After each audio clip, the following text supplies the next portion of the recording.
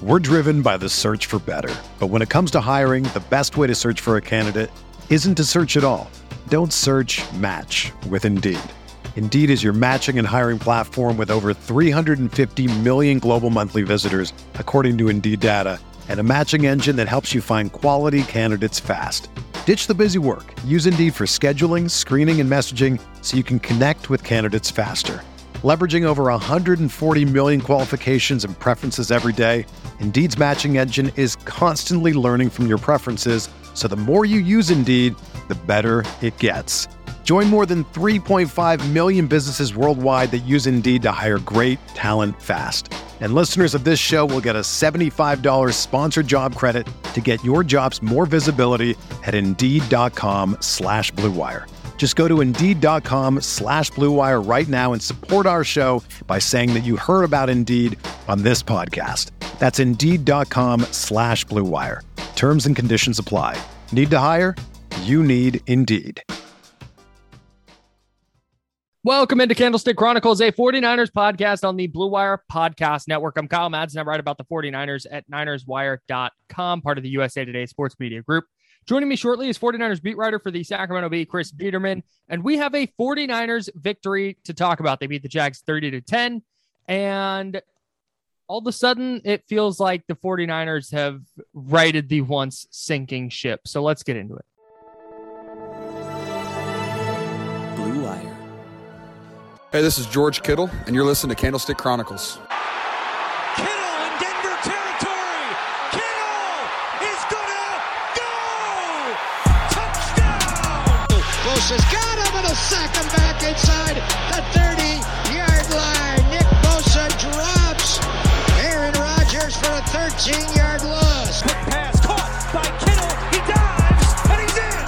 Touchdown, 49ers! All right, Chris, the 49ers won. And in a vacuum, blowing out the Jags isn't that big of a deal. But in the context of this 49ers season, I think Sunday's game, for you to feel good about where they're at 5-5, they've won 2 games in a row. I think you would have wanted Sunday's game to kind of go exactly how it went, where they dominated from start to finish and left no doubt about who the good team was on the field. Right. If it had looked like the Lions game where, they played well for 3 quarters and then nearly let the Lions back in it at the end, or Philadelphia where it was the offense just really struggled to do anything for most of the game, then you wouldn't feel great about it. You'd be like, all right, they're 5-5.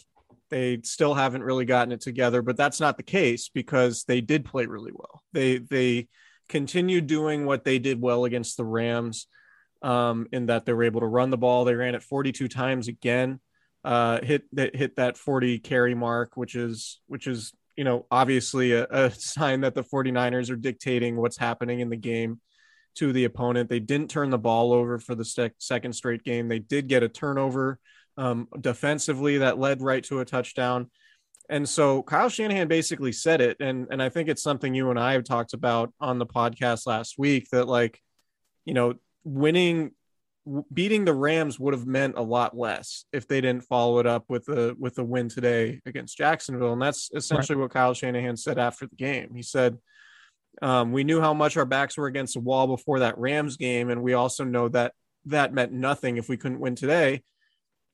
And that's pretty much it. And George Kittle talked about, during the stretch where they lost 5 of 6, I think everybody on the outside, including us, is looking at every little thing that's going wrong, and everything that's not ideal is exasperated when you're losing at a clip like losing 5 of 6, right? The fact that the draft class isn't really adding anything it becomes a problem when you have players at those positions not playing well and you're losing games, right? But now the 49ers are not turning the ball over. They're converting third down at a much higher clip, and they're winning games. And so now they're 5-5, and they're not nearly as good as they were in 2019, but you feel a hell of a lot better after these last 2 wins, getting out of that streak where they lost 5 of 6.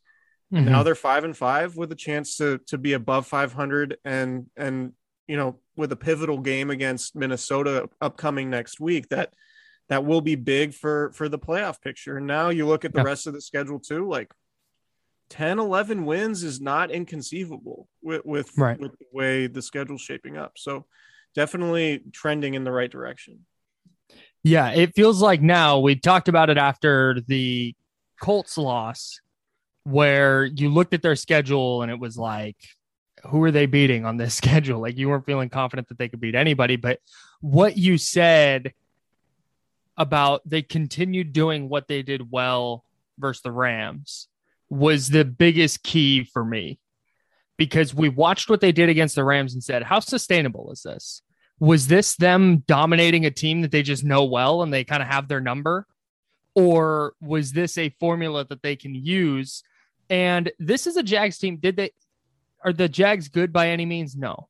But the Jags beat the Bills in Jacksonville, and they hung with the Colts for 4 quarters in Indianapolis and had a chance to win that game. This isn't a Jags team that's just rolling over necessarily. And the 49ers, they were allowing, I think, 3.9 yards per carry or something going in. 2.9, 3.9. They had a really good run defense coming in. And the Niners did what they did against LA. They churned out the ground game, even though they weren't creating explosive plays. They weren't there, but Shanahan stuck with the ground game, even though it wasn't generating explosive plays. They were being patient. Jimmy Garoppolo was excellent once again, just distributing the ball where it needed to go, not turning it over. Didn't love the sack he took at the end of the game, but that's a nitpick. And that's going to be the formula. Can they create some explosive plays with Deebo Samuel?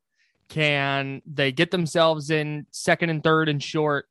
And can they stay on the field and just grind defenses down? They did it against LA. They did it again against Jacksonville. And that's going to be the game plan against Minnesota. And they have the personnel to do it. Yeah, I mean, when George Kittle scored the 4th down touchdown to make it 27-3, the Niners, and that was midway through the 3rd quarter, Niners had run 50 plays to 18. They gained 292 yards to 83 for Jacksonville, and they had 22 first downs to just 4 for Jacksonville. So it was really just a dominating performance, which, like you said at the start, this was the type of game that you wanted to see from a team that actually looks like a real playoff team. Mm-hmm. And because like we said, there are ways that this game could have gone that wouldn't make you feel all that confident, even though the record ultimately would have been the same had they won this game, right? Yeah. So yeah, not turning the ball over has been really important.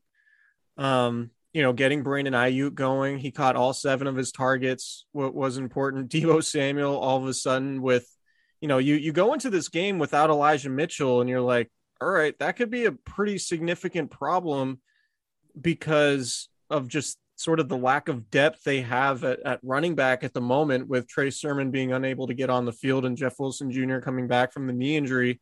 Like, you only got 50 yards on 19 carries from Wilson and then 32 on 10 carries from Sermon. But Deebo Samuel is all of a sudden the team's best running back, which is not something that, we would have expected. Sure. Like, we know Deebo's a really good player, but Deebo Samuel nearly outrushed Wilson and Sermon by himself. Those two combined for 82 yards and Deebo had 79 yards, but those two guys got 29 carries and Deebo just got 8. Yeah. So he averaged nearly 10 yards a carry and scored a touchdown. So that's a different wrinkle to this offense now, that, like, all right, Deebo Samuel's not only one of the best receivers in the league, but when you don't have Elijah Mitchell, who's probably going to be back next week, he might also be your best running back. It's not something a lot of teams have in terms of, like, as a luxury with their best playmakers. So that's certainly positive. And then to get, 7 catches on 7 targets and 85 yards with a touchdown from Brandon Ayuk is certainly a positive development, because you're going to need him down the stretch. And then George Kittle catching all 4 of his targets and getting a touchdown and being, his typical self in the running game. Like, these are all very positive things for the offense. And now, given the way that Jimmy Garoppolo is playing over these last 4 games with 6 touchdown passes and just 1 interception. He hasn't lost a fumble.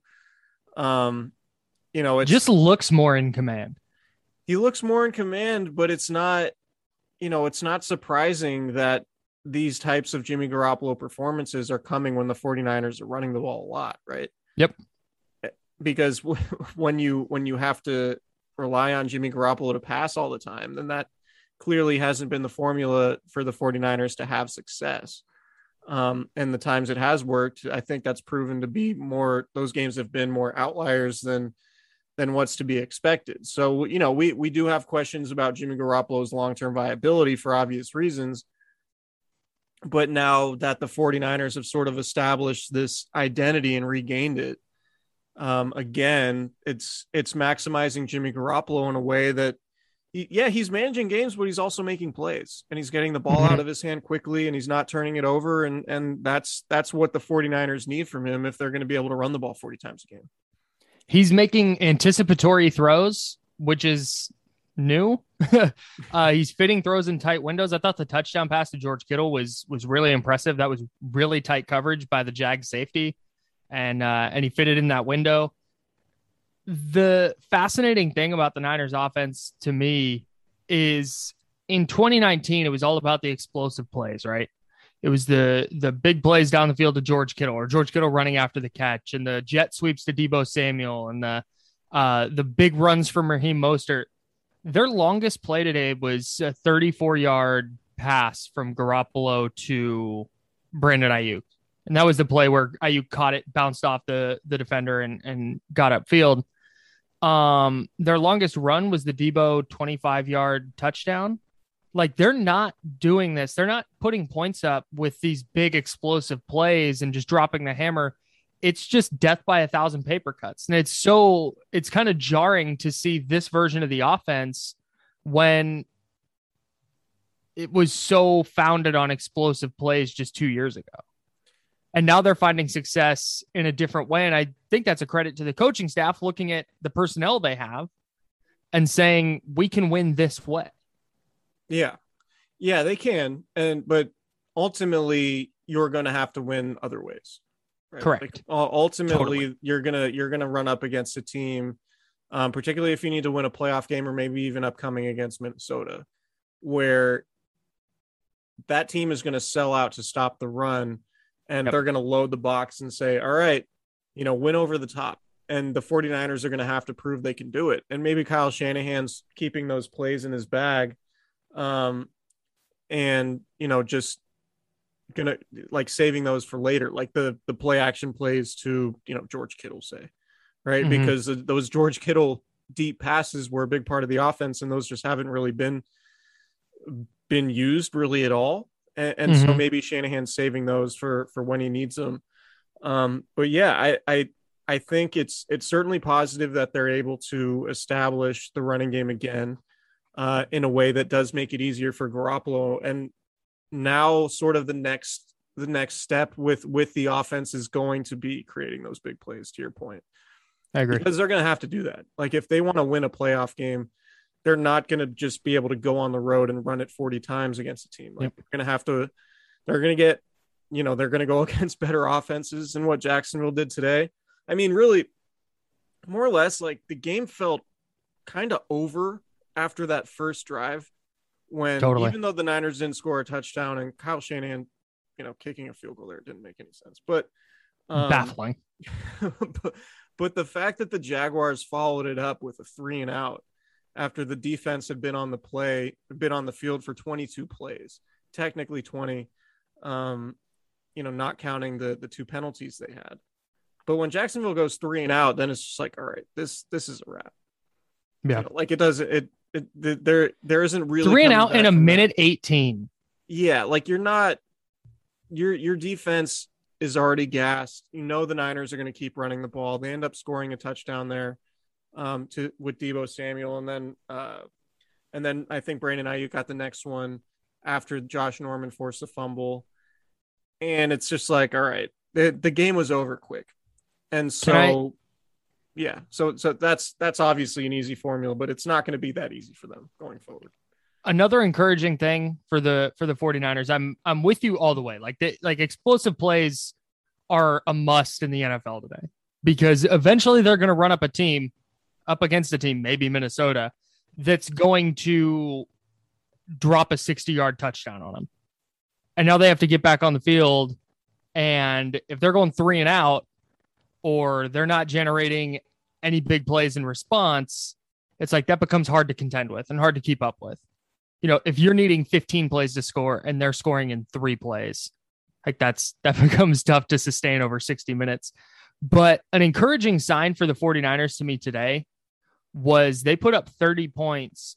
If I had told you that Deebo Samuel and George Kittle were going to have 5 catches for 49 yards combined, you would have not felt great about where the Niners were at in this game. No, which speaks to how crazy it is that Deebo Samuel can be their leading rusher in a game where they don't have Elijah Mitchell and still run the ball 42 times. So one of the things I'm really excited to see is what the last couple games bears in terms of what Shanahan's going to do play calling wise down the road. Mm-hmm. Because they had a couple of times today where they had a receiver go like in motion to the right with a running back lined up to Garoppolo's right, where the receiver kind of like leaked out into the flat and then he handed it off the other way. He's doing a lot more fun stuff with motion out of shotgun. And 2 running backs without Kyle Juszczyk on the field, where it's, you know, Trey Sermon or Jeff Wilson Jr. lining up in that kind of fullback tight end spot and coming across the formation. H-back. Thank you. Mm-hmm. So big football guy. And no, I think that there's going to be some really fun stuff they're going to do offensively that's been set up the last couple of days, where they are going to generate explosive plays because teams are sitting on a play they've run 10 times out of a certain formation. So they need the explosive plays to be there, but I think they're going to be, even if they haven't been the last couple of weeks. It'll certainly help when Elijah Mitchell comes back, probably next week. Yeah. Right. Because then you could sort of like, if you get Brandon Ayuk going in the passing game, and given that Deebo Samuel's been one of the best receivers in the league, then you're really starting to look at the possibilities of like, all right, the theory of Deebo Samuel and Brandon Ayuk being a really good tandem is now coming to fruition. Right. Mm-hmm. And so add George Kittle into that mix, add in the fact that you could feel comfortable running the ball 30 times, then you become a really tough team to beat, whether or not Jimmy Garoppolo is a top 10 quarterback or not. Right. So, yeah. And you look at the standings, like there's a 3-way tie for the last 2 spots in the NFC wildcard right now. The Niners, the Saints, and the Vikings are all 5-5. And the Vikings are in the 6th spot. The Saints are in the 7th spot because of tiebreakers. But that obviously changes for San Francisco if they're able to win next week and get the right. Basically a playoff game. Yeah, more or less. It's about as important as any game in November can be. Yes, I agree. Non-division. I want to jump over to the defense real quick, because for the second consecutive day, the second consecutive week, the Niners defense was really good. Part of the reason is, while they're not generating those big chunk plays with regularity on offense, they're also not giving any up on defense. Matt Stafford and Van Jefferson hooked up for a 33-yard reception on Monday night, and that's the longest play the Niners have given up in the last 2 weeks. Their longest play today was 25 yards. Their longest play allowed 22 yards. Thank you. Yeah, no problem. Accuracy is important. It is. The Niners' longest run was 25 yards. That belonged to Deebo Samuel. But longest play today was 22 yards. And I mean, I know that this is a not good Jags team, but the fact that that's 2 weeks in a row where they're limiting the amount of big plays they're giving up is a huge deal. And absolutely. I think that can be something that is sustainable for them. I mean, Emmanuel Mosley's playing pretty well. Josh Norman's been less than a disaster. And I think Jimmy Ward, as long as he's back at free safety, is going to be, that's kind of what he's really good at, is not allowing teams to rip off those 40, 50, 60-yard plays. So I think that's something they can continue doing as well defensively, even if it's not, the top 5 or 3 defense that we saw in 2019. Arden Key, sacks in 3 straight games. I mean, what are you going to do, Nick The Bosa, Niners are 2-1 in games where Arden Key records a sack. That's they're undefeated since they released Drake or Patrick. Shout out to our guy Dre. No, I mean Nick Bosa had 2 sacks today. Really, like one actual sack and another one where he pushed Trevor Lawrence out of bounds. Still counts. 10 sacks on the year. Loss. Yeah, 10 sacks on the year, new career high. Still got 7 games left, so he'll definitely set a new. I mean, yeah, he'll set a new career high by shatter it a wide margin. Yeah, he'll shatter that. But yeah, the Jags are really bad. They stink, dude. Really? What were they doing? Like the safety. Does Urban Meyer get to week 18? Yeah, because it was so bad early in the year. Like if he was going to survive that, it feels like they're just going to be like, all right, we'll just, as long as this doesn't go completely sideways with like a bunch of weird infighting and bad stuff behind the scenes, like they can just keep him and then hit the coach. At least they've got Trent Baalke there to keep the ship steady. Yeah, and Trent Baalke's just been nails when he's had first-year coaches in his last few tries. So maybe they can make him in charge of the coaching search and bring somebody like Chip Kelly or Jimmy Tomsula. Maybe Jim Harbaugh's back in the NFL next year. No. Yeah. I don't think I'm going to rule that one out. Okay. Never say never, but I'm ruling it out. Never say never, but never. To quote Mike Tomlin. Yeah, that's where I'm at. I like I said, I know it's quote unquote just the Jaguars, but the Niners did everything they needed to do today. Like style points, I know they don't count from a like college football playoff perspective, but they count a little bit in how they looked. They didn't turn the ball over 3 times and sneak out a win. They didn't let the Jags climb back into it. They put a beat down on a bad team, and that's what good teams do. That's what, yeah. I mean, we've made the point before. Like in 2019, they played a bunch of bad teams, and everyone was like, and they started out 9-0 or whatever it was, right? 8-0, and then the whole thing was like, well, they haven't beaten anybody yet. It's like, yeah, but they're destroying all these teams. Right. They're at least better than 8 teams. Right. So the Niners turned out to be good, right? Despite the fact that their competition wasn't great. It was more of like, if you looked at just how those games went, it was like, yeah, the Niners are dominating these teams, which is what good teams, to your point, need to do. Sort of related to that, it was really funny being in Bay Area radio at the time, because they were like winning the NFC Championship game by 3 touchdowns, and there were still people calling in like, yeah, but let's see them play the Chiefs. Like, really? That's where we're at? 3 quarters into the Super Bowl. I don't know. Yeah. Which would have been fair at that point. I know. It turned out to be right. But the fascinating thing in regards to Garoppolo specifically, I want to jump back to him for a minute. Yeah. Because you talked about how good he's been the last 4 games. And it weirdly coincides with, week 7 was that game against the Colts coming out of the bye. It's a disaster against the Colts in the rain. Week 7 of the 2019 season was that disaster 9-0 win over Washington in the rain. And after that, Garoppolo was very good the rest of the way. And after week 7 in 2019, that's when they got Emmanuel Sanders. Well, after that Colts game, that's when they got Elijah Mitchell back and George Kittle back, and Brandon Ayuk started to break out. And so I'm wondering if this is just kind of what Jimmy Garoppolo is, where it takes him X amount of weeks. I mean, that's not ideal. It's not good, but it just takes him X amount of weeks to kind of get his legs under him. And now he's just going to be pretty good the rest of the way. And he had a couple of stinkers in there for sure. Like the loss to Seattle at home in 2019 was really bad, but I'm just wondering if this is just kind of what he's going to be the rest of the year, where it's just like, oh, it turns out he's pretty good player. 76 of 100 in his last 4 games, 76 of 109, 1,006 yards, 6 touchdowns, 1 interception, no lost fumbles, 113.17 rating. I think it's the was it the second time in his career he's had 4 straight games with a passer rating over 100. Yeah. So yeah, I mean, like we knew Jimmy Garoppolo had this in him. It was never a question of can Jimmy Garoppolo play effectively enough for them to win, because we know they could. Mm-hmm. It was just, do you trust him to be this good for as prolonged a period of time? And did you trust him when your defense isn't going to be as good as it was when it was, the best in the league in 2019?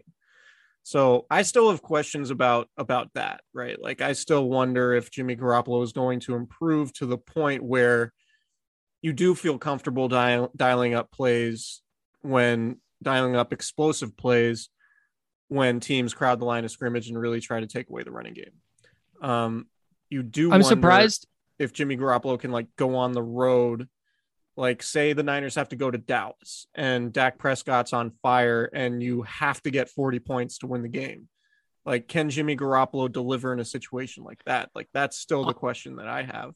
And maybe he will, but that's ultimately, like, we know, like, it's positive that the 49ers have regained this identity, but the death by 1,000 paper cuts thing with these 15 play drives, like, I have questions about how sustainable that is when you get, deeper into the season. I honestly, like, Jimmy Garoppolo going on the road into a hostile environment isn't actually a thing that concerns me that much. Like, yeah, I think he's the kind of guy who would just kind of be nails in that situation. But to your point, less than that, can he make, right now he has to make 8 throws a game, 6 to 8 throws a game where it's throws, like, got to be money here. And in a game like that, missed a layup to Jeff Wilson Jr. He missed 2 layups today. The one to Wilson was as bad as it gets. Yeah. But keeping this micro, and to your point, can he go in at home, on the road, whatever, in a game where he has to make 15 or 20 throws? Can he do that? Right. And that's where, we've seen him do it before. And, everybody points to the Saints game. Well, he did it in New Orleans. Okay, that's great. That's one. And there are a couple others. In Seattle, for the most part. Yeah. It's just, do you trust him to do that with any semblance of consistency? And that's still going to be the question. And through the last 4 games, he's been really good. And you have to feel good if you're the 49ers about what you're getting from under center, especially in light of where they were at in week 5 or after week 7, that loss to the Colts. Because since then, Garoppolo's been nails. Forget how many throws he's made or not made. He's been really good. Yeah. And Kyle Shanahan's point with Garoppolo has always been like, if he can stay healthy, that he can get better.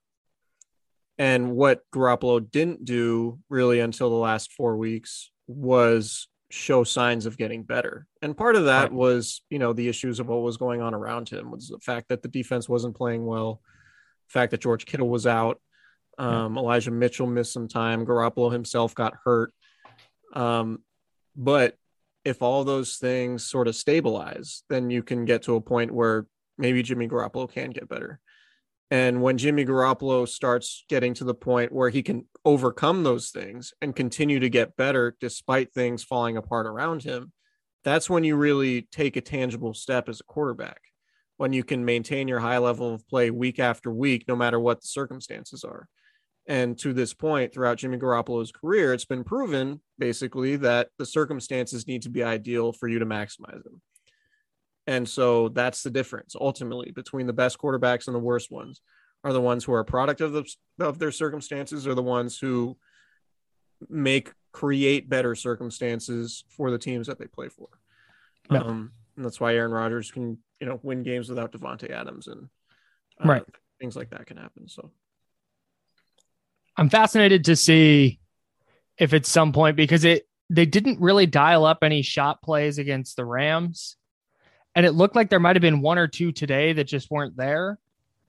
But I'm really interested to see in a game where, because the defense, I don't want to take anything away. The defense has been really good the last 2 weeks too. And in a situation where the defense has given up 3 or 4 touchdowns to the Vikings, when Garoppolo does have a shot play dialed up? Does he take it and does he make that throw? It's interesting. I'm very interested to see what the offense looks like when they can't do what they've done the last 2 weeks, because that's the big question. That's the $1 million question. And it's always been the $1 million question.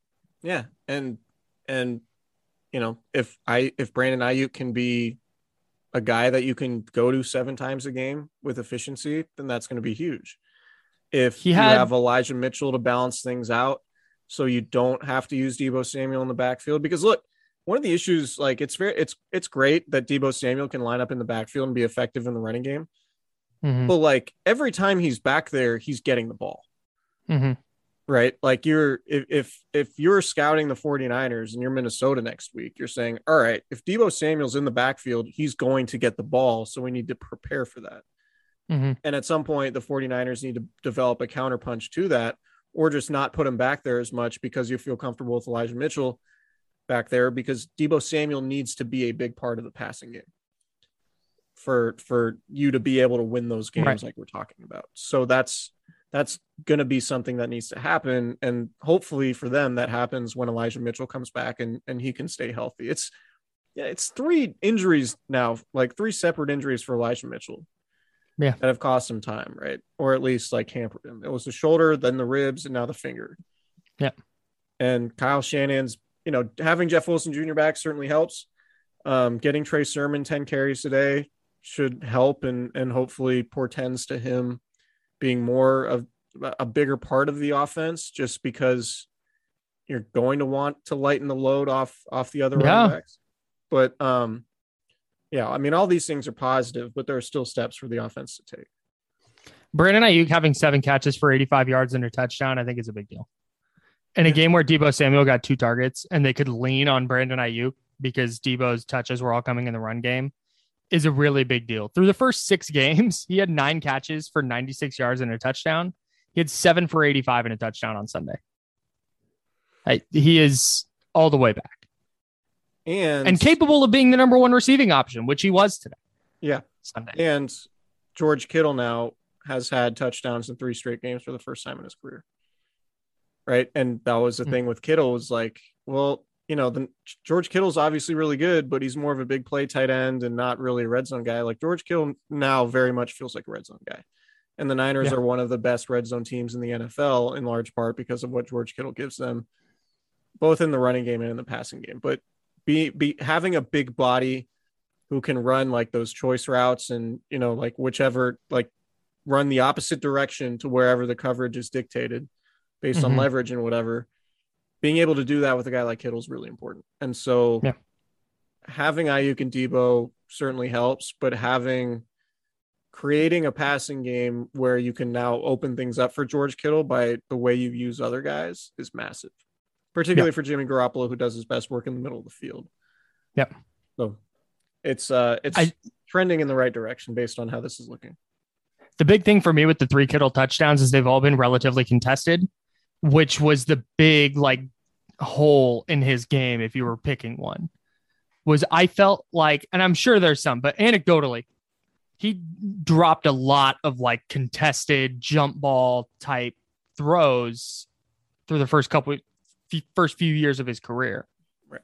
And his last 3 touchdowns in each of the last 3 games have been in traffic, getting up in the air on the first 2. And then the one today where it was really tight coverage, guy draped all over him and he still hauled it in for the touchdown. So it's good, really good development. And like I said, kind of closes the only real flaw that you could see in his game. And credit to Garoppolo and Shanahan in that fourth and goal spot, just getting the ball to their best player. Like, you have George Kittle, you're paying him to make catches in situations like that. You'd also love to be able to get like a receiving touchdown from your $26 million player on offense. Well, you know, in Trent Williams. Yeah. Not a great route by him. You'd like to see him break it off a little sharper to the corner. You'd like him to be a little bit more competitive at the catch point. Yeah, for sure. You know, but use that athleticism, the high points of the ball. Just be an athlete. Something he'll have to work on. Yeah. Something he'll have to work on. The fact he got up the way he did, though, at his size is insane. He is a completely different athlete. It's like he is a superhero. I don't know how, like, I guess you really kind of got to see it up close to understand, like, he moves like somebody that weighs 150 pounds less than he does. Yeah. Like, if you took a super athletic person and then strapped another person to that person, like, like that's how athletic Trent Williams is. Sure. Yeah. Put a 150-pound person on the back of a really athletic person, and then ask that person to move around and block and do all these things. It's insane. He's the really first time good for a reason. Yeah, it was the first time he had ever been an eligible receiver in his football playing life, he said after that. Which is in bananas considering his athleticism. Not one coach had been like, hey, let's try and get this guy in space on a linebacker. Yeah, like why wasn't he ever a running back at any point? Like, he was never your short yardage running back, like in high school. Like, not even once. You know, who's tackling that guy? Who's preventing him from falling forward on 2nd and inches? I could see where you'd be worried because he's so big that people are diving at his knees and ankles and stuff. But yeah, I mean, I'd give it a shot. Right. I mean, in high school, a lot of times, now that I'm a huge high school football expert, right? A lot of times the running back is just like the most athletic dude. Yeah. And it's clear, like, all right, that guy will probably play, you know, like when in Santa Rosa, or this Annalee was technically in Sebastopol, but there was a guy named Grayson Gunheim. I forget where he played in college, but he was a running back and he wound up playing for the Raiders at defensive end. You know, like as a senior, like 220, 230 pounds, just like running over everybody. And you don't have to be particularly skilled. Patrick Willis was a running back in high school. Right. Friend of the pod, Patrick Willis. Friend of the pod. There was a guy at Ignacio Valley whose name is right now escaping me. And at some point later in the pod, I'm going to remember and I'm going to shout it out. But same thing where he was just like a bowling ball. Like, he was just the biggest person on the field and just ran. Like, they're just like, here, nobody's going to tackle you. Just go run around. It's a good strategy that I think an NFL team needs to employ, is what I'm saying. Let's hit a quick break and then get to pick six. Yep. Hey, we got to talk about tick pick, because the 49ers are back in the thick of the playoff race. They're at 500 and they're coming home to face the Minnesota Vikings, who are going to be right there with them in the playoff chase. And that game in week 12 at Levi Stadium against the Minnesota Vikings could go a long way toward determining playoff seeding and whether one of those teams either does or does not get into the playoffs. Kyle Shanahan talked about it. Players talked about it, how awesome the fans were on Monday Night Football. And the Niners are going to need that in week 12 against a good Minnesota Vikings team. Chris, I actually used tick pick over the weekend when I was in Arizona.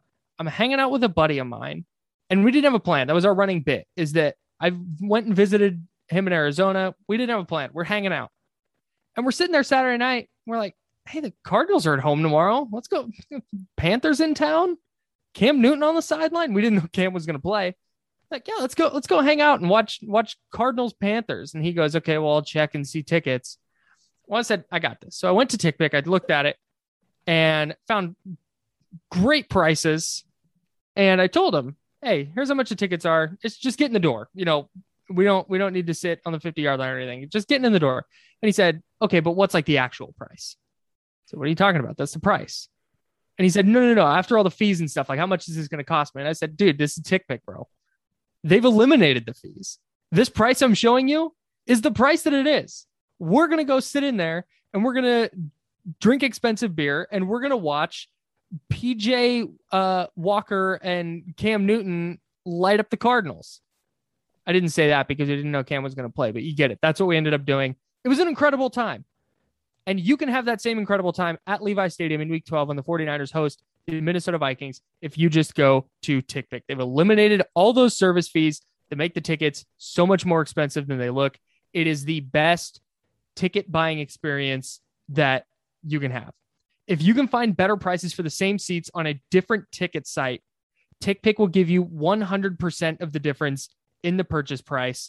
And you can visit tickpick.com/candlestick today to save $10 on your first order of 49ers tickets. That's right. Hit up tickpick.com/candlestick today to save $10 on your first order of 49ers tickets. We're driven by the search for better. But when it comes to hiring, the best way to search for a candidate isn't to search at all. Don't search, match with Indeed. Indeed is your matching and hiring platform with over 350 million global monthly visitors, according to Indeed data, and a matching engine that helps you find quality candidates fast. Ditch the busy work. Use Indeed for scheduling, screening, and messaging so you can connect with candidates faster. Leveraging over 140 million qualifications and preferences every day, Indeed's matching engine is constantly learning from your preferences, so the more you use Indeed, the better it gets. Join more than 3.5 million businesses worldwide that use Indeed to hire great talent fast. And listeners of this show will get a $75 sponsored job credit to get your jobs more visibility at Indeed.com/Blue Wire. Just go to Indeed.com/Blue Wire right now and support our show by saying that you heard about Indeed on this podcast. That's Indeed.com/Blue Wire. Terms and conditions apply. Need to hire? You need Indeed. Mother's Day is around the corner. Find the perfect gift for the mom in your life with a stunning piece of jewelry from Blue Nile. From timeless pearls to dazzling gemstones, Blue Nile has something she'll adore. Need it fast? Most items can ship overnight. Plus, enjoy guaranteed free shipping and returns. Don't miss our special Mother's Day deals. Save big on the season's most beautiful trends. For a limited time, get up to 50% off by going to BlueNile.com.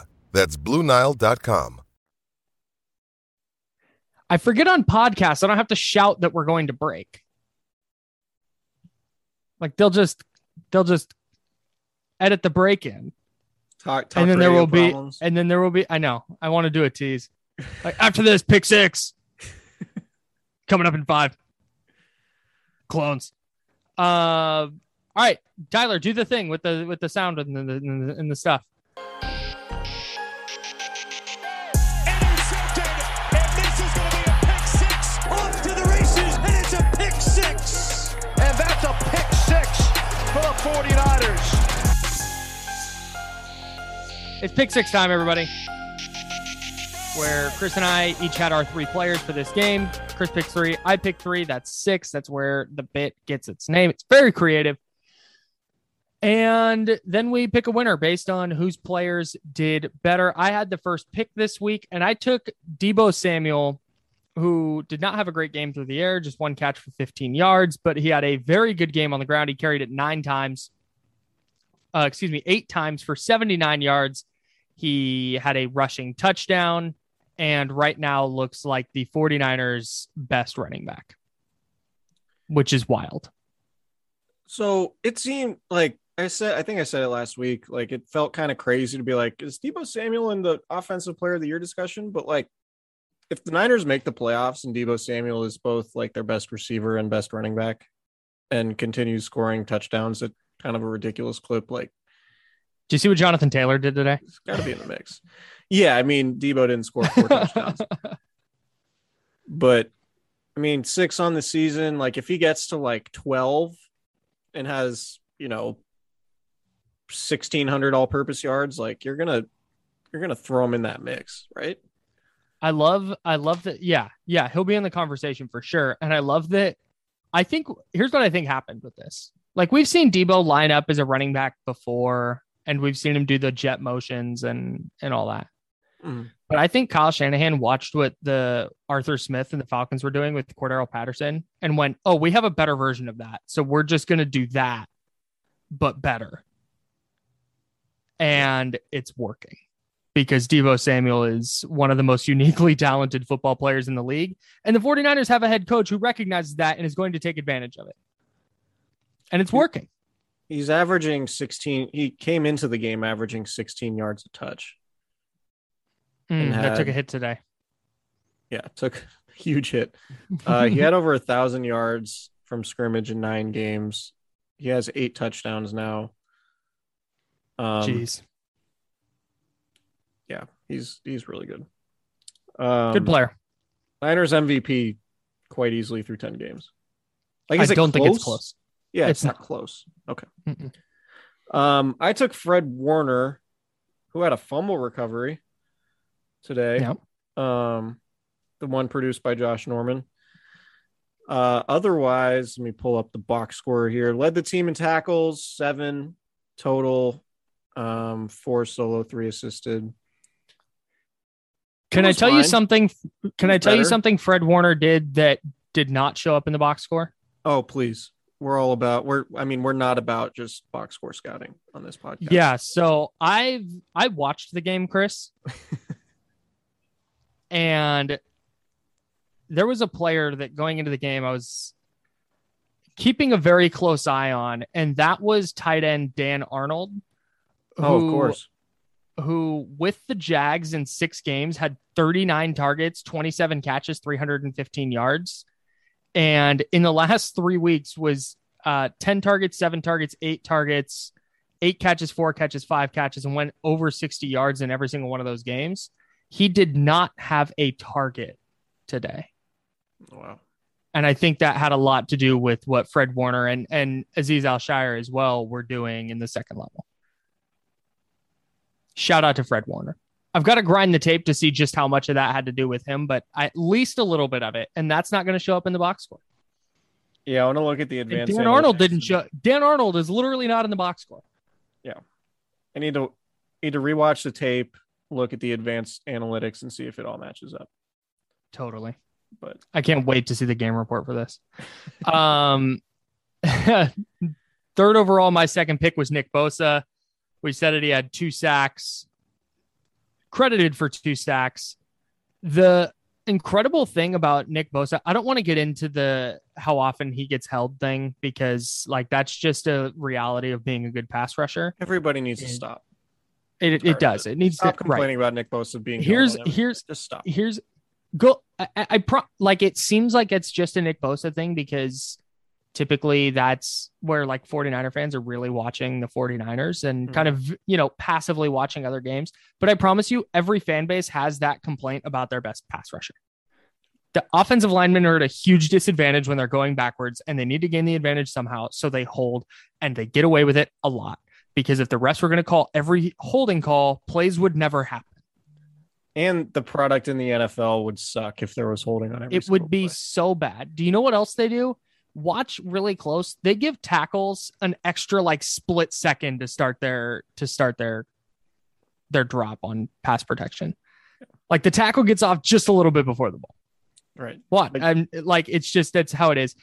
What I want to talk about with Nick Bosa as far as holding goes, it's not how often he gets hold. It's how often he gets held. It's how often he just powers through said hold to come up with a sack or make a play. Mm-hmm. It's unbelievable. And that's what he did on his first sack today. He was just in a headlock and just kind of powered through it and knocked Trevor Lawrence down. And it was a really, really impressive display. Yeah, some of his best plays have come while he was being held. Like one of his plays that really stood out to me, even going back to 2019, was against the Saints in the first half of that game. The Niners couldn't stop a nosebleed, and the Saints offense was just cooking them. And then there was, I think it was a run to Taysom Hill outside on a 3rd down. And Nick Bosa was being held by Ryan Ramczyk, one of the best right tackles in the league, and still made the play for like a 5-yard loss. And then the Saints had to punt. And that really felt like that was the first point. It was like, okay, the Niners could really win this because they could, like, if they're actually capable of getting stops, they can win this game. But yeah, he can overcome it. He talked to reporters after the game about, being able to play the mental game with his opponents more now, like setting things up and working multiple moves and taking more of a macro view of his game plan, as opposed to, he said when he was a rookie, he was really trying to just win each individual pass rushing play. And now he's more cerebral about it. And he just feels like he's in a more advanced headspace when it comes to developing his game plans and attacking guys' weaknesses and things like that. So, right. Nick Bosa is physically just, one of the most physically impressive players in the league, full stop. And I still think he has potential one day to be a defensive player of the year type guy. But yeah, he's a good player. Good 2 picks for you.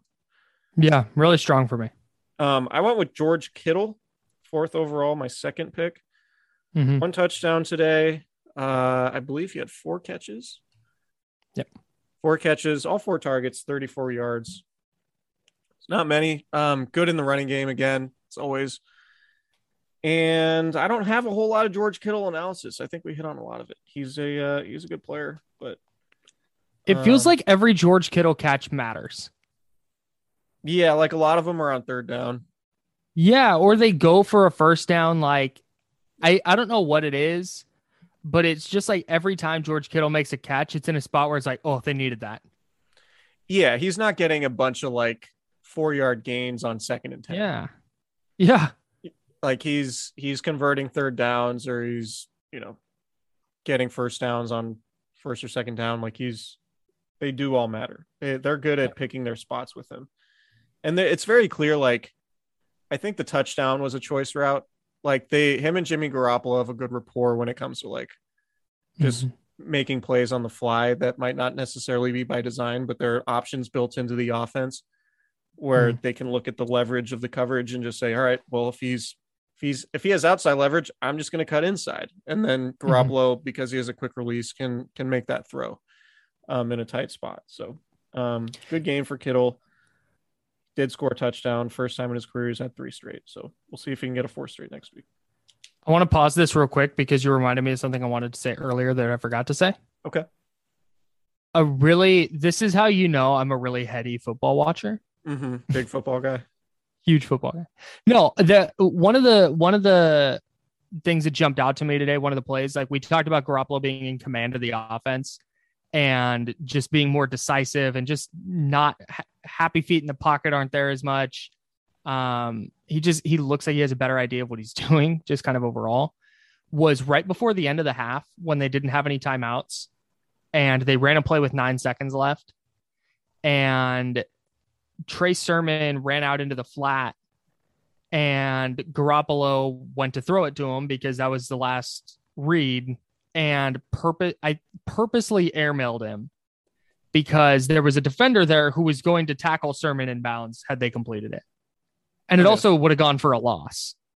So I think the recognition of getting through the reads, seeing that what he wanted initially wasn't there, looking to his check down and noticing that play was not going to be the smart one and just kind of throwing it over his head to get it out of bounds to get the field goal team on was a really smart play that I don't think he makes in the first couple of weeks. Didn't love Kyle Shanahan's clock management at the end of the half. Nope. It was abysmal. Anyways, pick 6. Run with Trey Sermon, no gain, let the clock run, then throw a completion, then call a timeout. And now, like, you just have to scramble to get a 48-yard field goal. That happens a lot where it's like he's caught in between wanting to try and score and not. And so he always starts those drives with a run being like, maybe I can pop a run. It's like, maybe you can pop a pass. What is, do you trust the quarterback or not, man? Yeah. Anyways, I don't get it. 5th pick, my last pick. Yeah. Trent Williams, guy we just talked about. Really, really good again. And part of the reason that the 49ers can churn out the gains they do on the ground, I think, especially with the Deebo Samuel stuff, because you said it, like when he's in the backfield, teams know what's coming. I mean, the Niners ran a ton of stuff with him just off left tackle, and they do that because Trent Williams is going to succeed in his block, and he got a pass thrown his way for the first time in his career. So shout out to Trent Williams. Nothing crazy notable on where he wiped out a linebacker or anything nuts like that. No viral Trent Williams blocks, but just another really sound game. Yeah, I don't think I heard. We got to let the offensive line folks on Twitter dive into the film. That's a good point. Yeah, no, good point. Josh Allen had a quiet game. That's right. Probably a sign that Trent Williams had a good one. Yeah. And that's where that was the reason I picked him was what's Josh Allen doing? He didn't register a quarterback hit. He did have a tackle for loss and a forced fumble, but is Trent Williams really good player? Yep. Still awaiting that first touchdown reception of his career, though. I didn't know Someday. there's a rule apparently that a lineman coming in reporting as eligible has to be off the field the following play. So the 49ers tried that pass to Trent Williams on third down, and then Williams couldn't be on the field on fourth down, which I didn't know that. I didn't know that either. And I wonder if it's because typically when you throw it to an offensive lineman, it goes for a touchdown. Yeah. I mean, that's one of those obscure rules that I had never heard before. So I maybe I'll do some digging or maybe not, because it doesn't really matter. But, so I wasn't paying attention. Who played left tackle on the fourth down? Jalen Moore was at left tackle on that play. I noticed Williams came out of the game. I didn't realize that was a rule. But Williams came out of the game on fourth down, and I think Jalen Moore moved to left tackle, and then Tom Compton moved to the right side. Totally. All right, last pick. I had Jeff Wilson Jr. Not a great game, a voluminous game for him with 19 carries, but only 50 yards, 2.6 yard average, a long of 11. He didn't run poorly. It just wasn't there. Just none of his runs really went for explosive gains. But he was able to, just being available to take 19 carries in a game like this, where you do have Deebo Samuel making bigger plays out of the backfield, was important. But tackling Jeff Wilson Jr. looks like a chore. Yeah, it doesn't look fun. And I think that's I think 2020 was a little bit of an anomaly for him from a production standpoint. Right. I don't think we're going to see him be a 4.5, 5 yards a carry guy. But if you are giving him 15 carries in a game, 10 or 15 carries, all 10 or 15 of those are going to hit the defense. Defenders are not going to feel great after that. And I think that's where he's going to be really effective, short yardage stuff and just kind of wearing defenses down. And as we talked about at the top of the podcast, that's going to be, I think, one of the 49ers calling cards. They're going to punch you in the mouth, and Jeff Wilson Jr. is a running back who's very, very good at that. Yeah, and it's very clear now that if the 49ers want to run the ball 30, 35, 40 times, they're going to need multiple backs to do it. And Wilson's going to be one of those guys. Because when they only have Elijah Mitchell, that's when you decide to call just 9 runs like they did in that Arizona game. Right. So, I think you won because, Deebo had 2 sacks. Bosa had 2 sacks. Deebo had a touchdown. That's the next evolution of Deebo's pass rusher. Yeah. I'm gonna concede this one. I think Warner and Williams are pretty much a wash, but Wilson not getting that touchdown that Garoppolo missed to him, right? That one hurt. Yeah, that was a great play call too. He was wide open. Wide open. I don't know what it is, but those outbreaking routes to the right, Garoppolo just can't hit him. He missed Deebo on one in Chicago. He missed Wilson on that one. He missed Juszczyk on one later in the game. Oh, you're right. Good call. Can't the little short. Yeah, if it's 4 yards and an out, it's Garoppolo's not doing it. Right. It's weird. It's 2 wins in a row for me. That's big. Yeah, no idea what the season long record is. But yeah, I think we're pretty much breaking even. Yeah, that's fair. Yeah, that's fair. We should do something. Maybe we can talk about this off air, but do something where all right, we've hit our limit at how many times we can pick this person. Oh, kind of like a survivor pool. Or we do one offense, one defense, one wild card or something. Yeah, no, I like this. Yeah. We'll develop the bit. It'll be good. Yeah, because if it's all dependent on whoever picks Deebo Samuel, all right, it's less fun and competitive that way. But sure. Anyway, we'll figure it out. But yeah, good win for the Niners. Sure. Interesting week coming up. It was if the Packers were able to complete that comeback in Minnesota, it would have been basically a perfect Sunday for the Niners because the Saints lost, the Panthers lost, and the Falcons lost earlier this week. Falcons lost. And so if the Vikings lost, then the Niners would have been the 6th seed, I believe. Man. Or at least the 7th seed. Now they're currently the 8th seed, but it doesn't matter. Like, all that matters, Kyle, is where they are after week 18. Yeah. I couldn't agree more, man. Long season, marathon, not a sprint. Absolutely. Every week matters. Every week matters. Trey Lance got some burn today. He did. He picked up a 3rd and 5 to seal the game with his legs. It's good work for him. As he does. He got better today. Get 1% better. Much needed experience. I do think it's pretty incredible, though, considering where this team was after they lost to the Cardinals, that we're now sitting in a spot where it's like, oh, well, if they beat the Vikings, all of a sudden they can jump as high as the 6th seed. Like, that's a pretty incredible turnaround. And after week 7, when they lost to the Colts, it was like, what game? How many wins are left on this schedule? And now we're talking about they could get to 10 or 11. And I don't think it's crazy or unsustainable anything they're doing. So they're 5-5. Yeah, they have 7 games left. Minnesota at home, winnable. Okay. At Seattle, winnable. Clearly winnable. Seattle stinks.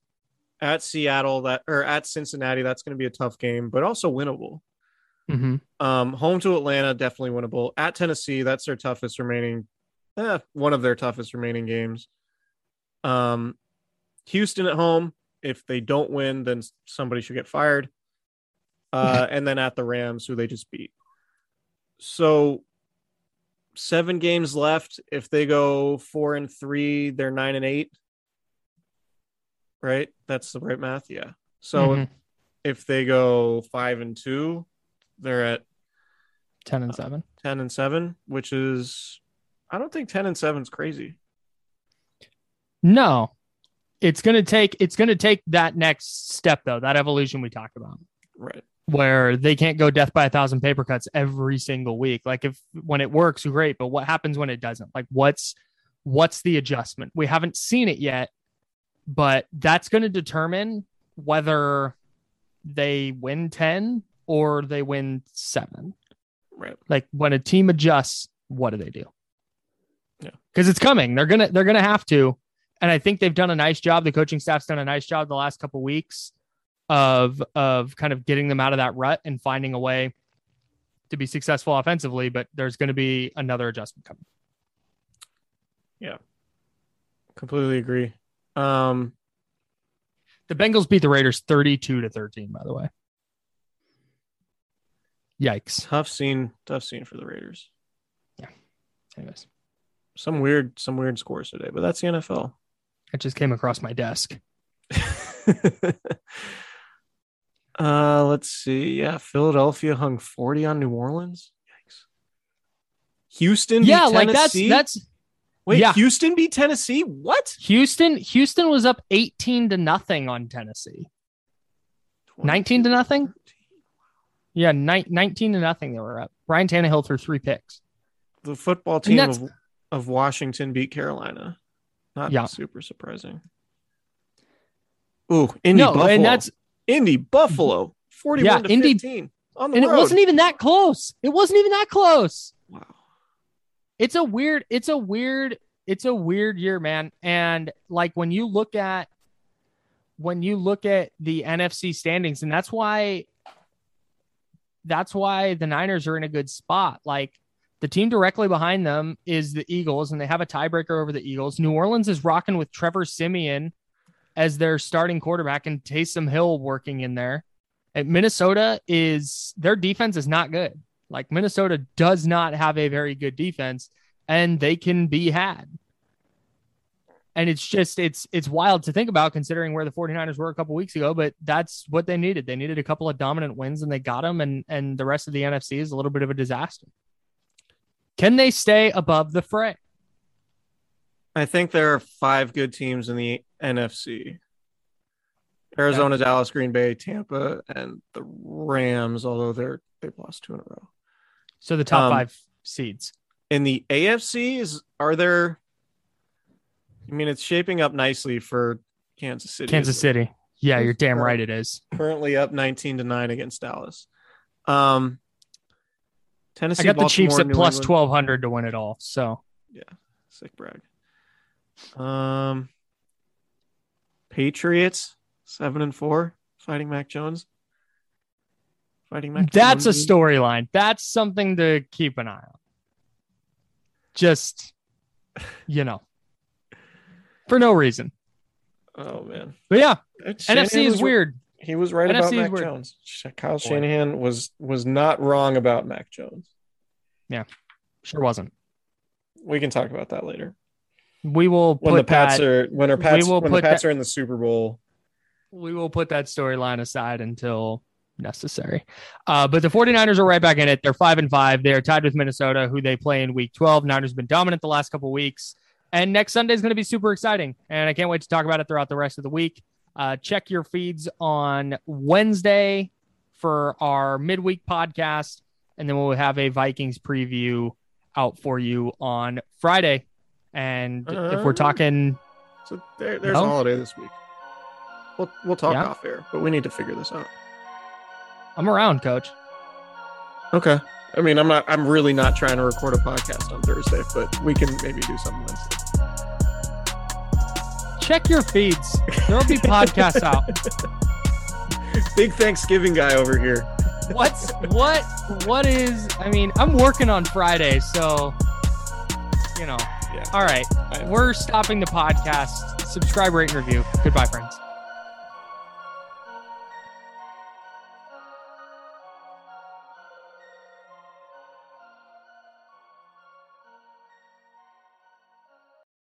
Without the ones like you, who work tirelessly to keep things running, everything would suddenly stop. Hospitals, factories, schools, and power plants, they all depend on you. No matter the weather, emergency, or time of day, you're the ones who get it done. At Grainger, we're here for you with professional-grade industrial supplies. Count on real-time product availability and fast delivery. Call, click Grainger.com, or just stop by. Grainger, for the ones who get it done.